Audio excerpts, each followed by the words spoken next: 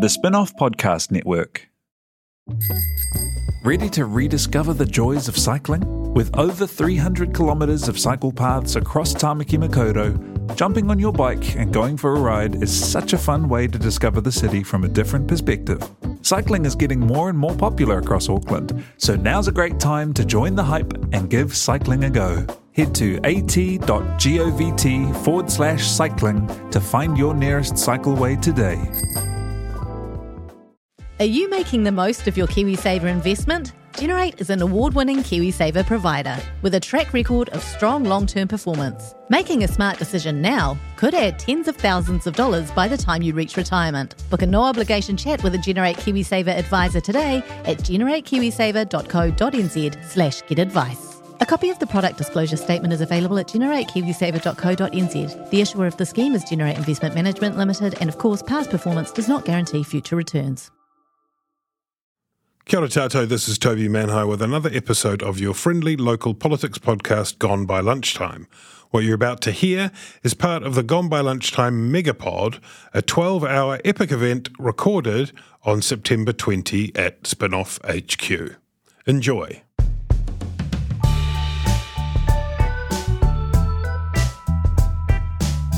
I've got this incredible group of people with me. Charlotte Muriranning, Shanti Matthias, Stuart Salmon-Lund. We're going to talk about electorates. We're going to talk about the box office electorates, the hot seats, as we've called them in our series. And you all have been reading, writing, thinking, looking at all the issues around these seats. And I'm going to go through first of all. Oh, do we have Joel on the line, by the way? We're going to plug Joel in. Just carry on and I'll get him in if and when he comes in. I really want to know if he's read a book. Have you guys read a book? Has anyone read a book? I've read a book. I've read like two. I have read a book. At least one. Okay, let's go through also turnout guesses. Do you want to do your turnout guesses? Everybody gets a turnout guess to go into, just like Chris Hipkins, keen listener Chris Hipkins, you can go in to win a box of chocolate fish. Turnout. Oh, there's Joel. Hi, Joel. If you want to guess anywhere, it's sort of what the turnout might be. It's 82 was really high last time. 74, 75 was 2011. What do you reckon, Charlotte? 76.4. Just said with one-upping the PM. Such confidence. Is that what he said? He said 76, right? So you just wanted to get a little bit higher. Yeah. Interesting. Shanti? 73.3. Oof. 73.3. Stuart? I'm going 77.2. I thought you would. Yeah. And my argument being, there's so much, so many questions about mojo in this country at the moment. There's going to be a large number of people who want to get out and, demonstrate that. Okay. Joel, can you hear me? How are you down there in Punaki? Everything well? It is absolutely wonderful down in Wellington. You're all missing out. Well, actually, we're not, because we're in a studio for 12 hours, which is doesn't matter what the weather is, because the weather is always shining with interesting politics chat. What's your guess on the turnout for the election on October 4 for 14, Joel? 77.4. 77.4. That's right. Very close to Stuart's. Okay, let's keep moving around. Do you want political TV shows, Charlotte? Thick of it. Thick of it? Yeah. Shanti? I've never watched a TV show. You've never watched any TV show. You're like Chris Hipkins with his books. Yeah, that's right. TV. What's a TV? Amazing. Okay. Have you read any books? You have read books. I've read books, heaps. yeah. What's your favourite book that has some connection with politics?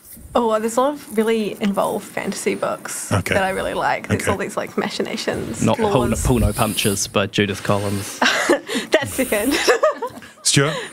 The Thick of It. Thick of It as well. Joel? The American version of The Thick of It, Veep. Oh, nice. Ooh. Yeah, nice. I'm too loud? Is that what you're saying, Tina? Apparently I'm too loud, T.I. here. I've just had a Tina Tiller. The core of the spin-off has been making I'm too loud noises. Maybe she just means I'm too interesting. That might be it. Also, Mojo. Charlotte, 0 to 10? 4.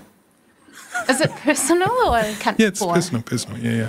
You said 4 in a way that was so 4. Like everything about it was 4. It was onomatopoeic. Shanti? 7.5. Oh. So this is personal. Do we know what mojo is, or it's just whatever we want? Just answer the question, please. 6. 6. Joel? I'm at a 9 today, and I've already visited 2 Mojo cafes. Wow. That is well. That'll do That it. is well.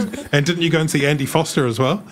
Yeah, just spent some time with Andy Foster. Number 10. That is, if there is not more of a mojo-inducing encounter than hanging out with our man Andy Foster, New Zealand First candidate. How was he? He's really chipper, actually. Is he? We caught up at Zealandia, which is his that's actually his baby. He was actually really instrumental in setting that up. I think he's quite excited. I think once he left council, was no longer the mayor, he was probably a bit lost, didn't know what to do with himself. So he's running for New Zealand First. And he genuinely seems really happy about life. Fantastic. Okay, let's start by going through the seats with you, Stuart. I'm going to ask each of you. You've all written about a bunch of seats. Each of you, could you name a seat that is the one that's most exciting you, that's most kind of pushing the mojo levels up when you read about it and think about it and talk about it with your friends, and why? Stuart, you go first. Tamaki, because it is a seat that for many years was incredibly boring, incredibly straightforward. Feels like for the first time in my memory, it's a race. It's an exciting race, and I don't really know what way it's going to go.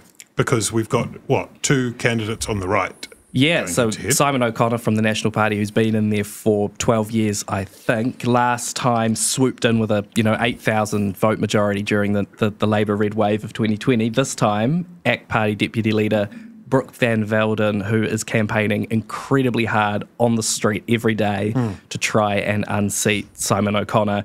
And while polling is, quite hard to, there's not much polling out there, but I think there's been a couple that have had them within 2 or 3% of each other within the margin of error, which suggests that... Have we actually had a published poll, or are we just going on whispers and polls? There has been polling provided to media outlets. So, as I say, it's hard to know, but with a sack of salt. It makes it exciting. Yeah. And, from spending a bit of time on the ground, albeit alongside Brooke, so there's a bias there for the piece I wrote, a lot of people suggesting that they were ready for change, ready for someone who was on the ground and accessible, and they didn't feel that they'd had that over the last few years. Huge majority to turn around. But yes, for sure. It will be interesting. Interesting kind of almost sort of wedge encounter on the right between the 2 versions of the potential National ACT coalition. Charlotte, what about you? What's the seat that's... this is a bit personal because it's the seat I'm voting in, but Tamaki Makaurau. Mm-hmm. So it's the Māori seat that kind of encompasses the whole of Auckland, and the competition, or where it's kind of interesting, is between Peeni Henare, who currently holds it for Labour, and the Māori Party, and that's really interesting because last time there was about 4 percentage points between Peeni Henare and John Tamahere, who was running for the Māori Party. And I just think with the last term with Māori Party and Parliament, it will be really interesting to see kind of if that buzz pays off. Yeah. I mean, they don't have Tamahere, which is something, although, he's a polarising figure in his own right. Yeah. The other thing, I think, last time is that Marama Davidson was standing in the seat for the Greens and got 20%. So I imagine Peeni Henare will be quietly hoping that comes to him, because you're right. If the swing across the country moves, it was a really small majority there that Peeni Henare got, like 100 or something. Tiny, it was hundreds. But I think it's also interesting because obviously John Tamahere had that kind of, he's well known in Auckland, but also for not necessarily good reasons, but he still did that well. Depends who you ask. And he'd just come out of that interesting mayoral campaign the year before. That's true.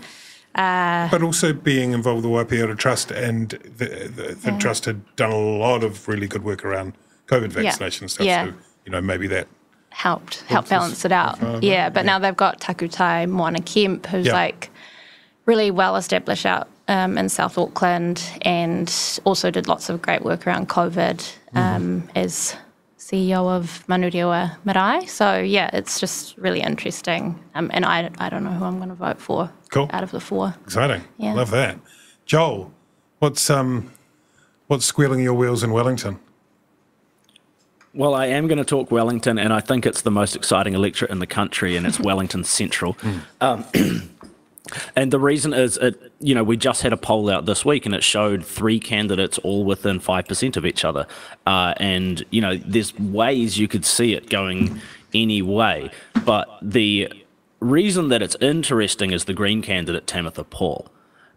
She has a really good chance to do effectively what Chloe Swarbrick managed to do. They've actually had very similar political careers in the sense that she ran for local government. In Tam's case, she won a seat on council and became sort of extraordinarily popular among young people on the left, to the point that when Grant Robertson decided he wasn't going to run again in this seat, James Shaw was the sort of incumbent Green candidate, and he stood aside for Tam because he thought that she had a better chance of winning this seat for the Greens. Sort of as someone who's never been an MP and is 26 years old. So, I mean, there's an extraordinary level of excitement from the Green side, but it's also fascinating because I just think all 3 of the candidates are really high quality and almost speak to the future of their own parties. Tam is, like I said, she's this young sort of firebrand activist-y type.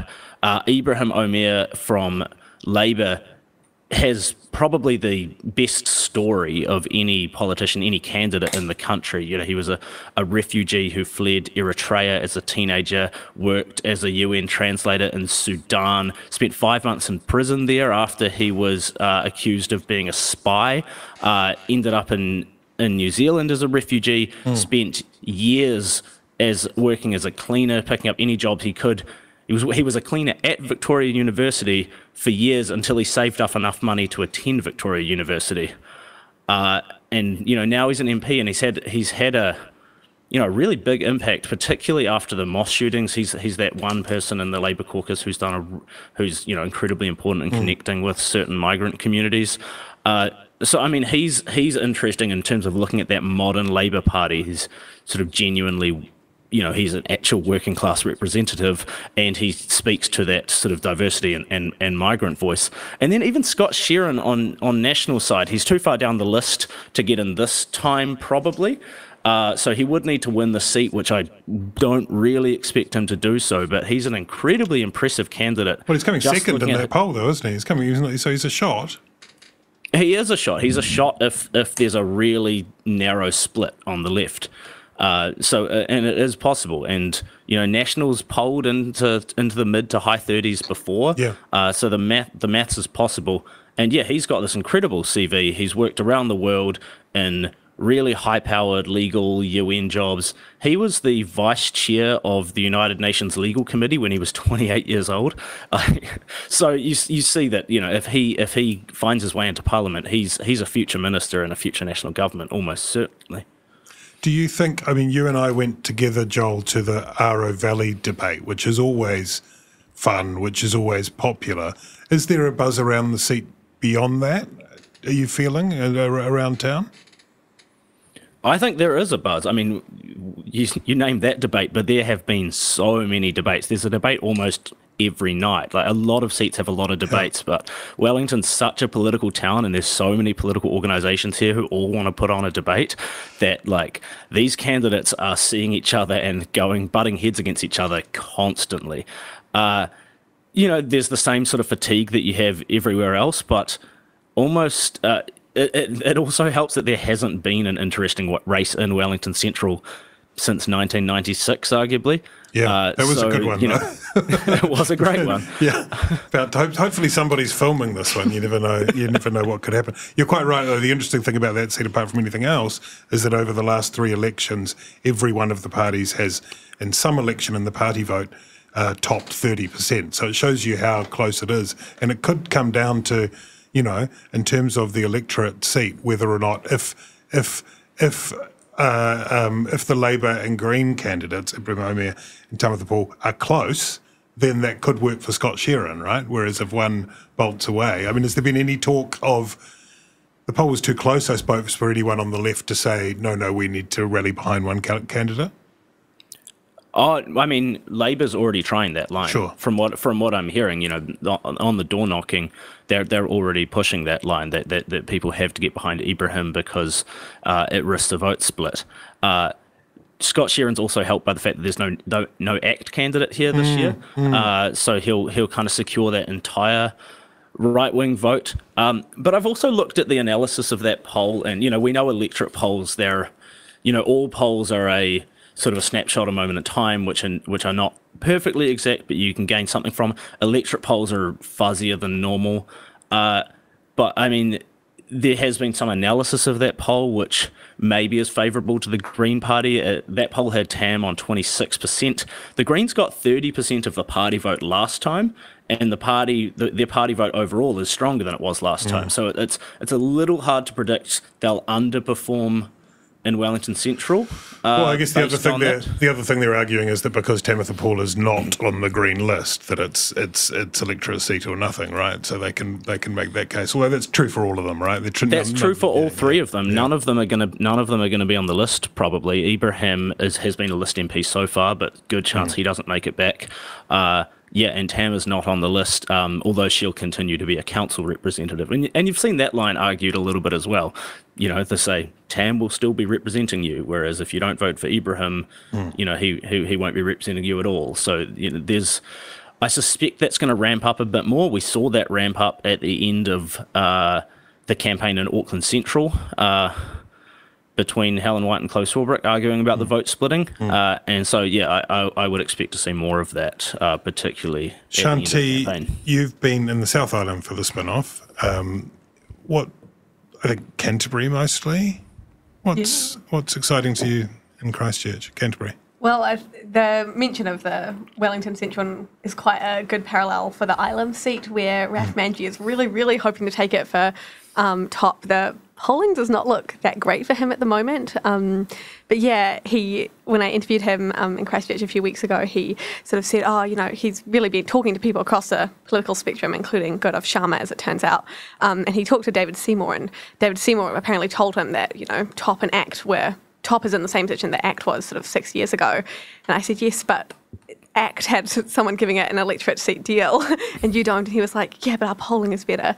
But really very optimistic, very energetic man. Can you just go back to Gaurav Sharma? What was the conversation with Gaurav Sharma? It was about being independent, about being an MP. Okay. You get more attention when you're an MP, which is what Top really wants. So right. At the moment in Ilam, the current sitting MP is Sarah Pallett from the Labour Party. Mm-hmm. She's now at a number 51 on the list, so she's not going to get in unless she gets the electorate. And the same goes for Hamish Campbell for the National Party, who's at 63 on the list. So again, we'll need to win the electorate to win. So they're all just very, very dead set on this. And I think Raf Manji is sort of saying, well, it's much better to have a party leader as the representative for your electorate. You get a lot more done. But then the other two are sort of making the argument that it's much better to have backbenchers who will actually do more for the electorate and be more focused on that rather than the overall national profile. So there's kind of quite a lot of different, when you look at the demographics of that area, that's the part of Christchurch, sort of between the university and the airport, for anyone who knows that area. And yeah, lots of mix, lots of social housing, heaps and heaps of students and research. So all of those candidates are really saying, we need the university. Lots of different ways for each of those parties to talk about why it should be their seat. And of course, until Sarah Pallett won in 2020, it was Jerry Brownlee's seat for more than 2 decades. Safe national seat very for a long time. Very safe national seat, yeah. And Jerry Brownlee was, Cabinet Minister, very well known, very high profile in Christchurch, especially after the earthquakes. And got knocked out amazingly. I mean, I remember the moment on election night when it was like, holy shit, Jerry Brownlee's going to lose his seat in 2020. And that was the full extent of the red wave lapping up against the bits that you didn't think it was going to reach, right? And so I guess Did the polling remind me? I think there was a Curia poll for Taxpayers Union. Did that put the national candidate top? Yeah, by quite a big margin. So he had something like 32%. Yeah. And then Sarah and Raf were both around 15, 16, very, very close. But heaps and heaps of undecided voters in that electorate. I did a whole lot of vox pops on the street and basically could not find one single person who would tell me that they knew who they were going to vote for. Is that right? Interesting. Yeah. Half of them didn't even know sort of what issues they cared about. So I was like, I think you tax, said they didn't even healthcare. know there was an election. Did they know there was an election? Most of them were, they were like, there's posters for, especially for Top, because they're putting so much of their resources into that electorate, posters for Raf Manji everywhere. Right. And his like teal card kind of program, he's really pushing that, wanting, especially around the universities, wanting all the young people to see it. So, lots of the gold card. It's like a gold card, but it's for young people, which doesn't go very much into the details of that policy. But yeah, he's really trying to push that. Interesting. And they're now, Raf and Sarah are both with differing degrees of vociferousness trying to encourage supporters of the other to come over to their camp, yeah? Yeah, exactly. They're sort of, Raf told me that Sarah didn't have a chance and that everyone should vote for him. And Sarah told me that Raf didn't have a chance, everyone should vote for her. So very, very explicit Well, that's about clear. That's their goals there. It's good to have clear around there. I think it's also the seat, which is where the Avon River begins in Christchurch. Is that right? So Avon River passes through it, which is only interesting because I think Avon means river in Gaelic, which means that it's the river. Oh, the river. I don't know if that's come up as an issue in the campaign. No one mentioned that to me, but I think that is the boundary of the electorate where it goes against Christchurch Central. Charlotte, you wrote a beautiful profile of Debbie Ngarewa Packer for the spin-off, and travelled down to Pātea and the parts in Taranaki. That seat is pretty interesting. Did you see the poll that came out last night? I did. I have the numbers written down because I can't remember numbers. No, you don't expect to remember. Tell us about that seat. That's a Māori seat. Formerly Adrian Rurafe's seat. Currently Adrian Rurafe's seat. Yeah. He's the speaker.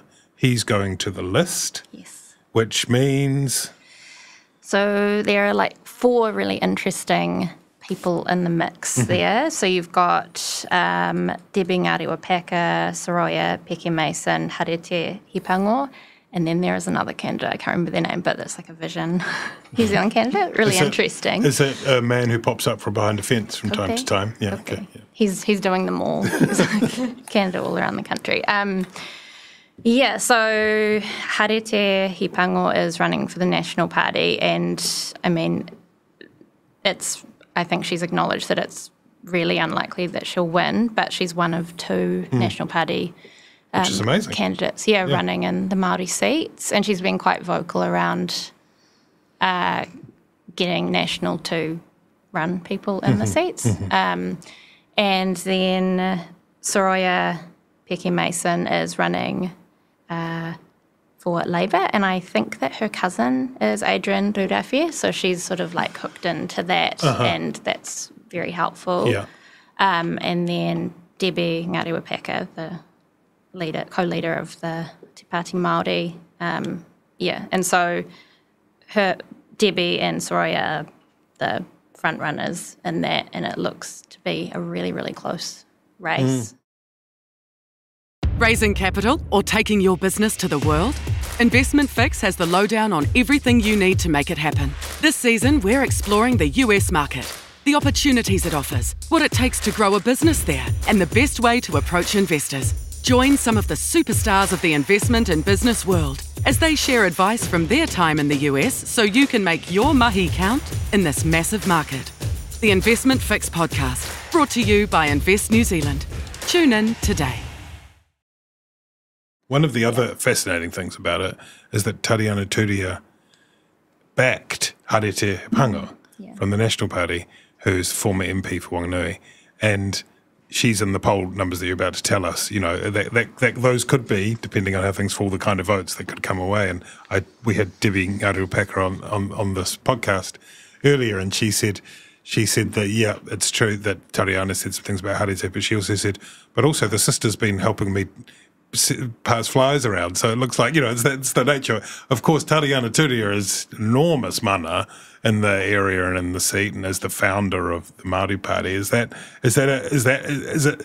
I wonder whether it's almost, if Tariana decided to back decided to back Debbie Ngarewa-Packer, whether that would make the difference. Is that the sense you get? Does she have that kind of... Maybe, but she sort of... I think she's from that kind of past era of Te Pāti Māori or the Māori Party, and so I don't know whether that kind of would push people in a certain way these days. I don't know. I think she's still got, all of that mana, and she's done such incredible things. But yeah, I do wonder whether she is of the old. She's also Harete's cousin, I think. So right. Yeah, that probably plays a Tell us how the poll numbers look. Okay, so Soroya's on, so that's the Labour candidate. She's on 34%. Debbie Ngarewa-Packer from Te Pāti Māori is on 29%. And then Harete from National is on 12%. But then there's 16% undecided. So there's just 5% between the two front runners and 16% undecided. So, and it bears repeating, we talked about this earlier with Annabelle, that polling Māori electorates is hell of a hard. This is a Curia poll, so it's a reputable polling agency, but it's hell of a hard, and all of the different kind of demographic balancing that has to be done across such a massive strip of country is tricky. So it's close, is what we know, right? very close. Yeah, it's going to be an exciting one. Stuart, you've been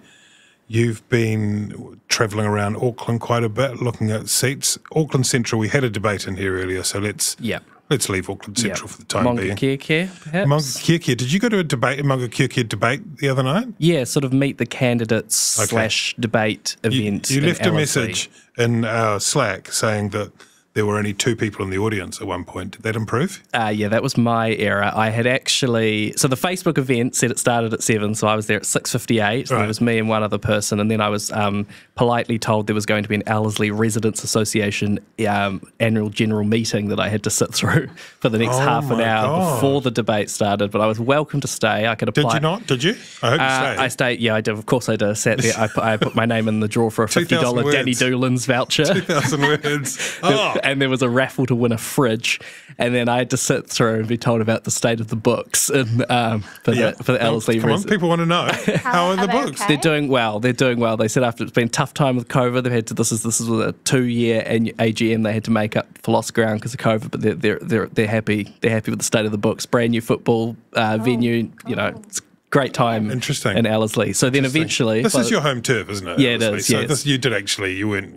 There was sort of some interest to you. Yeah, I would have. Yeah, because at first I thought, well, it'd be a bit bad if the journo turns up and wins the Danny Doolan's voucher, but then I believe a sitting ACT MP won it, so I think it's fine. Right. Simon Court just turned up, so wow. I believe he won it. Is that allowed? Is that a scandal? No, I decided that they're probably... I mean, I'm dropping it now. This is an exclusive. Okay. But yes, it's him or someone associated with him. Has he read a book? Did you find out he's read a book? Look, I would like to say he probably has read books, and he probably does have high levels of mojo. That's my take.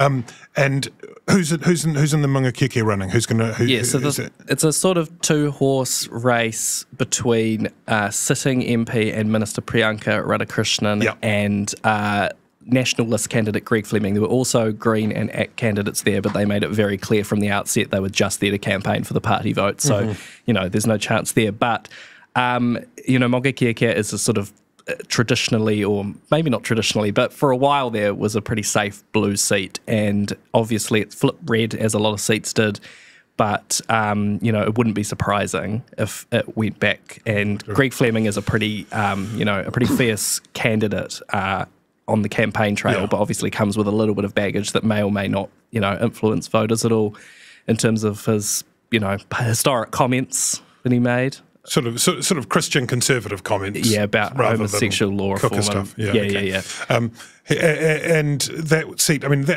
he's favourite, right? Because I'm just looking it up. There was the majority was 635 in 2020, with Denise Lee, then the candidate for National. So Greg Fleming is probably going to be an MP if the and he's pretty far down the list, shifts. so it's sort of that's his one bet. And I haven't done extensive on the ground chats, but living in the electorate and talking to a lot of people, there seems to be this this idea, which does happen when the sitting MP is also a minister. They become busy, they don't get to spend too much time in the electorate. So there's a bit of a perception that Priyanka hasn't been as active in the community as some people would have liked, and Greg, as with a lot of national candidates, this electorate are spending a lot of time on the ground, dragging Luxon around jewellers and supermarkets and stuff to try and get a bit of airtime. So yeah, he's the favourite, and he's got to win it to get into Parliament.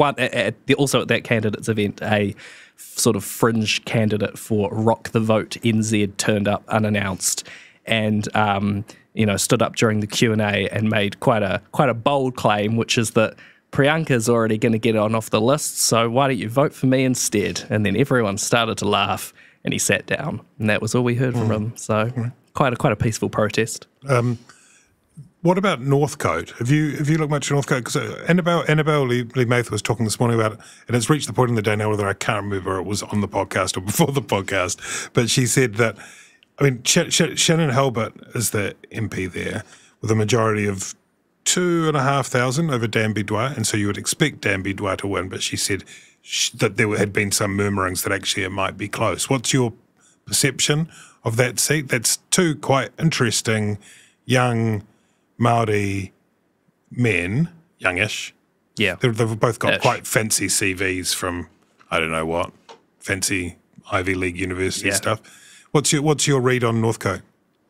I think Bidwai's got is the front runner, but I think there's a possibility it could be close as well. I guess what makes it interesting for me is seeing Shannon Halbert's been dragged into quite a few sort of mini scandals recently in terms of advertisements in the electorate. Oh, yeah, and putting stuff up on his Facebook page, which is not true. It ends up meaning that the Prime Minister or Labour leader, as he is at the moment, spends quite a lot of time during press conferences where he's meant to be talking about policies, ending up talking about his own candidates, and that's happened a couple of times for Shannon Halbert, whereas Dan Bidwai has been out on the campaign a lot. I mean, so is Shannon Halbert, to be fair, but he's sort of, there seems to be a bit of momentum, is my observation, from having just been to a couple of events where Chris Luxon's been wandering around in the area. He was at that was where they launched the sort of Get the Country Back on Track tour, or whatever it was called. That was in Birkenhead. Bowling Club. Yeah, great day it was. And so, yeah, I think it could be closer than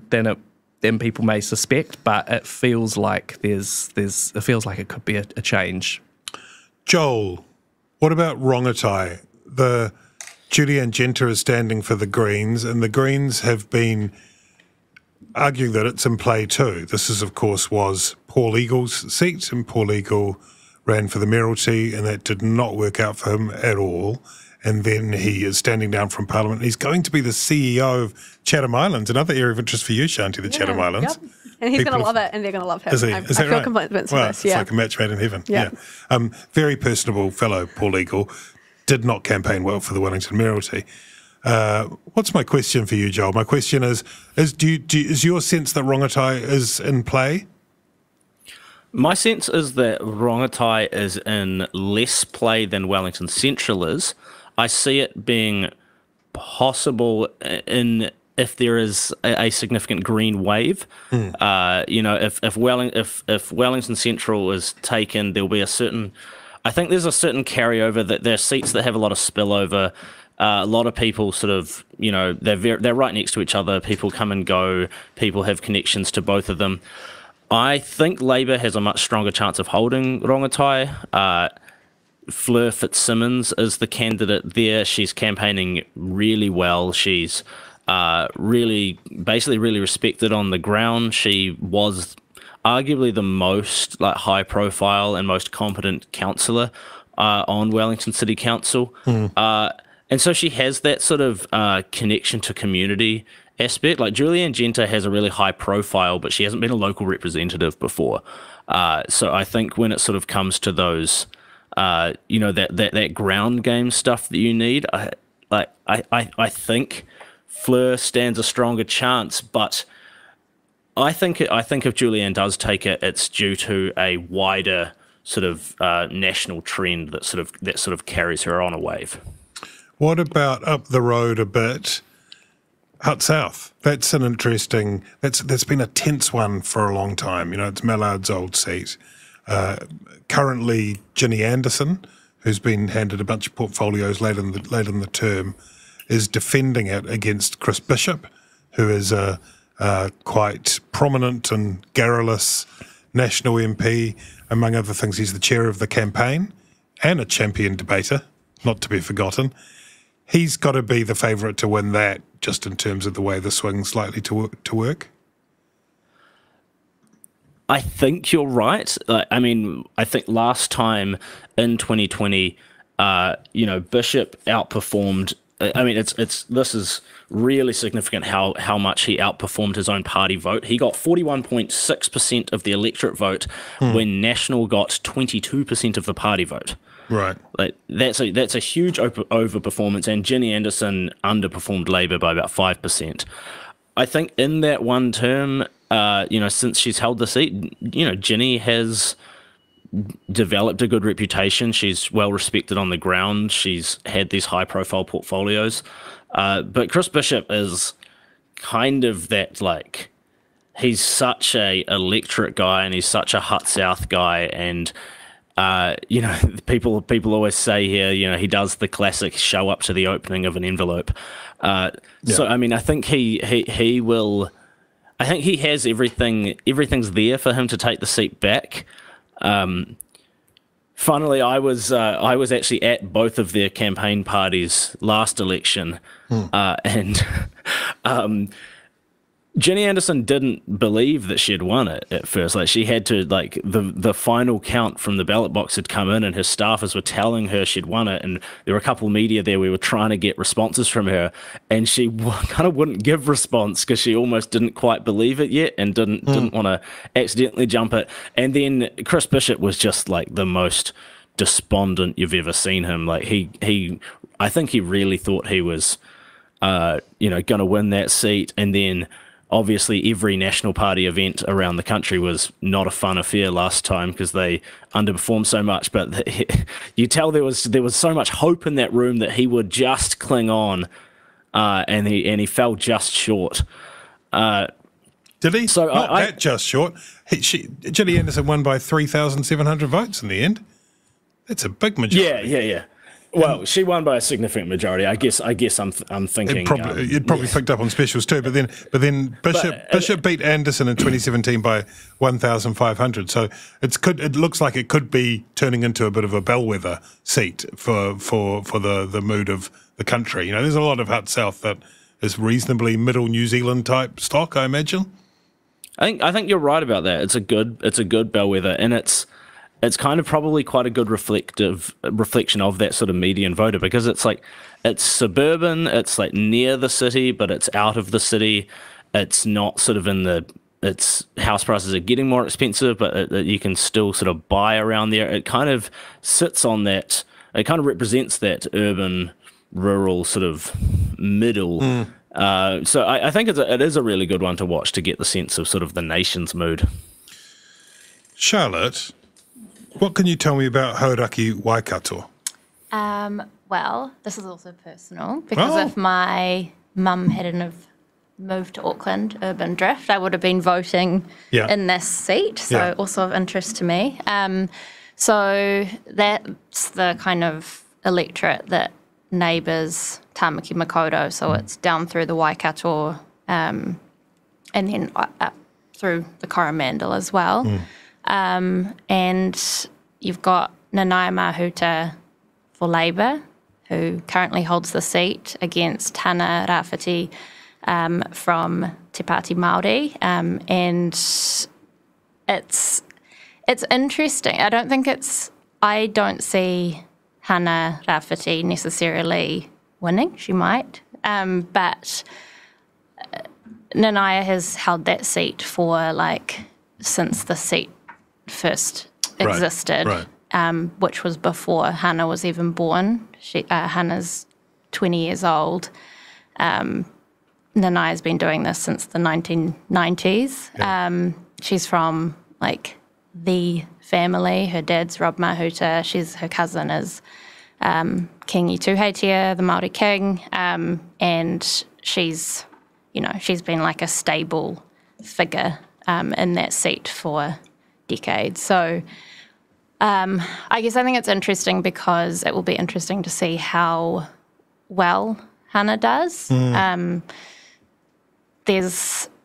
don't know, I kind of get a sense that for those Te Pāti Māori candidates, it will be I think there'll be a whole lot of momentum, both coming from the fact that there's this sort of narrative of trouble brewing in the Māori caucus and Labour, and, people leaving, and kind of maybe a feeling that, or a question mark around how much they can actually get done when you're kind of sitting under the Labour brand. But then on the other side, I think that the rhetoric from the right bloc for Māori is probably kind of, I don't know, it maybe is a bit worrying, and so that kind of just might build a bit of excitement about voting for something new, really. And Nanaya is not on the list, right? Like she opted not to go on the list, which is interesting. Yeah. Whereas Hana Rafiti Maipi Clark is on 4th spot on Te Pāti Māori, which, the way they've been polling for the last year or so, she's in. Yeah. Which is amazing. She'll be the 20 years old. youngest MP in, century? Well, if I recall correctly, he said, opening up the article on his phone, she'd be the youngest MP in the New Zealand Parliament since 1853, when James Frederick Stewart Wortley, James Frederick Stewart Wortley, a colonist who spent just a few years in New Zealand, was elected at the age of 20 years and 7 months. Wow. The other thing about him, I'm not 100% sure on this, but I was doing some reading around it. I think he was illegally elected because you had to be 21 years old to vote and to stand at that point. But he obviously, forged his birth certificate or whatever you do when you're kicking around in 1853 and got himself elected to Parliament. Oh. Cheeky bugger. And then he fucked off back to Britain quite shortly afterwards. So did he actually get to... When did they find out that he wasn't? No, I don't know if they did find out. Right. I don't know if they did find out. This was an extensive bit of about 20 minutes research a couple of months ago. What's happened to the Wortley family these days? There's no Wortleys running? There were lots of. I think his dad was a Tory MP, and I think there's quite in the UK. So I think there's quite a few Wortleys still kicking around. Wow. Probably several hundred of them in the House of Lords these days. It's actually bulging at the seams. Can't move for the Wortleys. Full of mojo, Wortleys. Lots of mojo. Lots of mojo. Shanti, back to the South Island. You're going to Dunedin soon, aren't you? Yeah, tomorrow morning. You're going to go and see if you can find Michael Woodhouse. Is he? Yeah, is he out there campaigning? Allegedly, he's going to be appearing at a debates. I'm going to go to the Otago University debating debate with the local MPs, so I'll spot him there if nowhere else. Okay, that'll be fun. It is Dunedin doesn't have really a lot of kind of swing seats at the moment, really, in it. No. Someone pointed out, maybe it was Michael Woodhouse, that it is because he's not returning after being frustrated, getting the pip, whatever you like, about his list placing. It means that I don't know that there will be a national MP in Dunedin, and I think there's it's one of the advantages of the MMP system is that you can have list MPs representing parts of the country where they generally have a bunch of seats in one direction. But let me ask you, if we just travel north up the island a bit, about Rangitata. Yes. That's an interesting seat.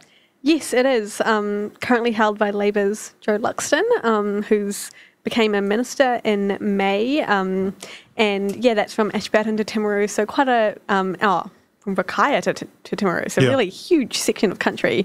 The frequent refrain of people saying, we haven't seen her much in this electorate in this area. There's a bit of, you hear that, I think you hear that a lot. It's also a massive area sort of lots to, I'm not sure how much that is always like the fairest thing to say, but there is a bit of frustration there. And there was sort of quite interesting talking to both her and James Miega, who is standing for National, about the emissions trading scheme and the farmers, big farming area, big agricultural kind of hub, and lots of both of them were like, yeah, we really back our farmers. We're the best farmers in the world, as you might expect. But how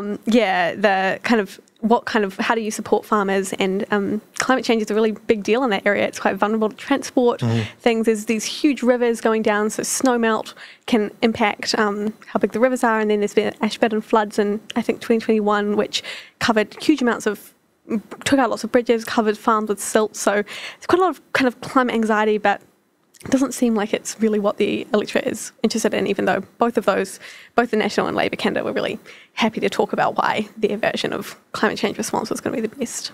It's interesting as well because it is the majority there for Joe Luxton is 4,400, looking at my spreadsheet here, and that sort of seems like the kind of number where probably, depending on where the swing sits across the country, and it's similar in Nelson actually as well. I don't know how much you've been looking at Nelson, Shanti. I know you've done some research there before, but Rachel Boyack there is probably also in that position where I've heard some people say they think she'll hold on to it, that she's got to, but equally, it's not a sure thing, right? With the no, totally not. And Joe Luxton definitely seems to have a bit of her ministerial responsibilities seem to be taking quite a lot of space for her. I think there was interesting to kind of see that small majority. Apparently, the National candidate told me that it has the biggest number of national members of any electorate in the country. So huge amounts of volunteers sort of out there driving up and down the roads, knocking on doors, observing the potholes. I'm sure you can imagine the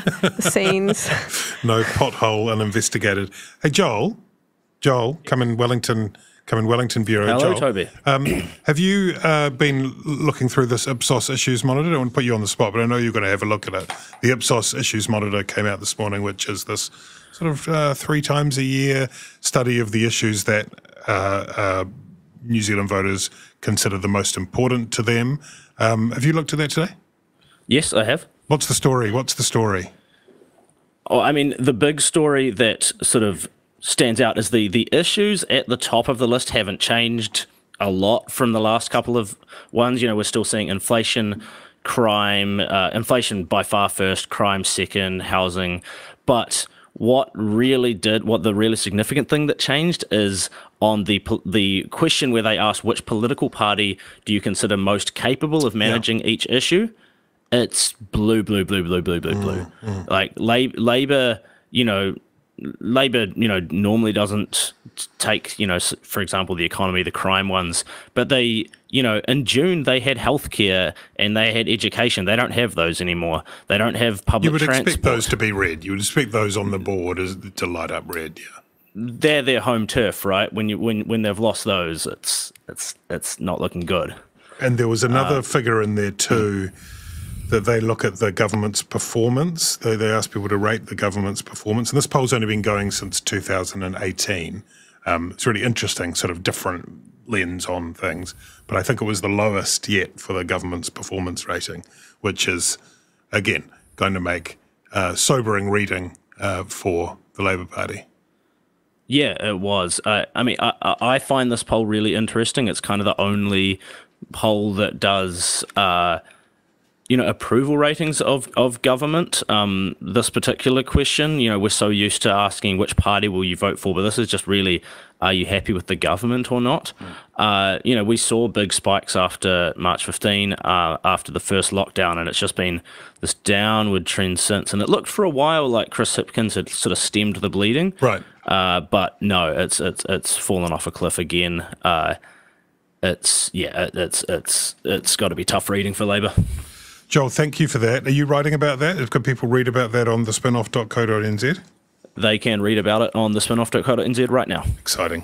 Other things you can read on thespinoff.co.nz by Stuart and Shanti and Charlotte, who have been doing really tremendous writing, feature writing, seat summaries. The 4 people in here have just been having blinders of elections, so get onto the website and read their work. Thanks you guys so much for coming in and talking about seats. Next hour on the Megapod, we are going to talk to Brooke Van Velden from the ACT Party. Stuart mentioned her before.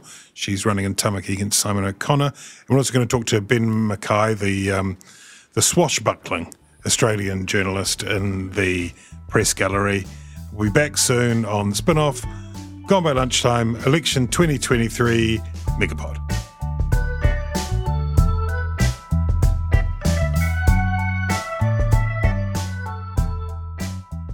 Thanks for listening. There's plenty more where this came from on your Gone By Lunchtime feed. Thanks to Jane, Te Aihe and Samuel and the rest of the team at The Spin-Off for making the Megapod happen. Kia ora e te iwi, Te Aihe Butler here, podcast manager at The Spin-Off. If you enjoy listening to our podcasts, consider supporting our mahi by signing up to become a Spin-Off member at thespinoff.co.nz/donate. The Spin-Off Podcast Network.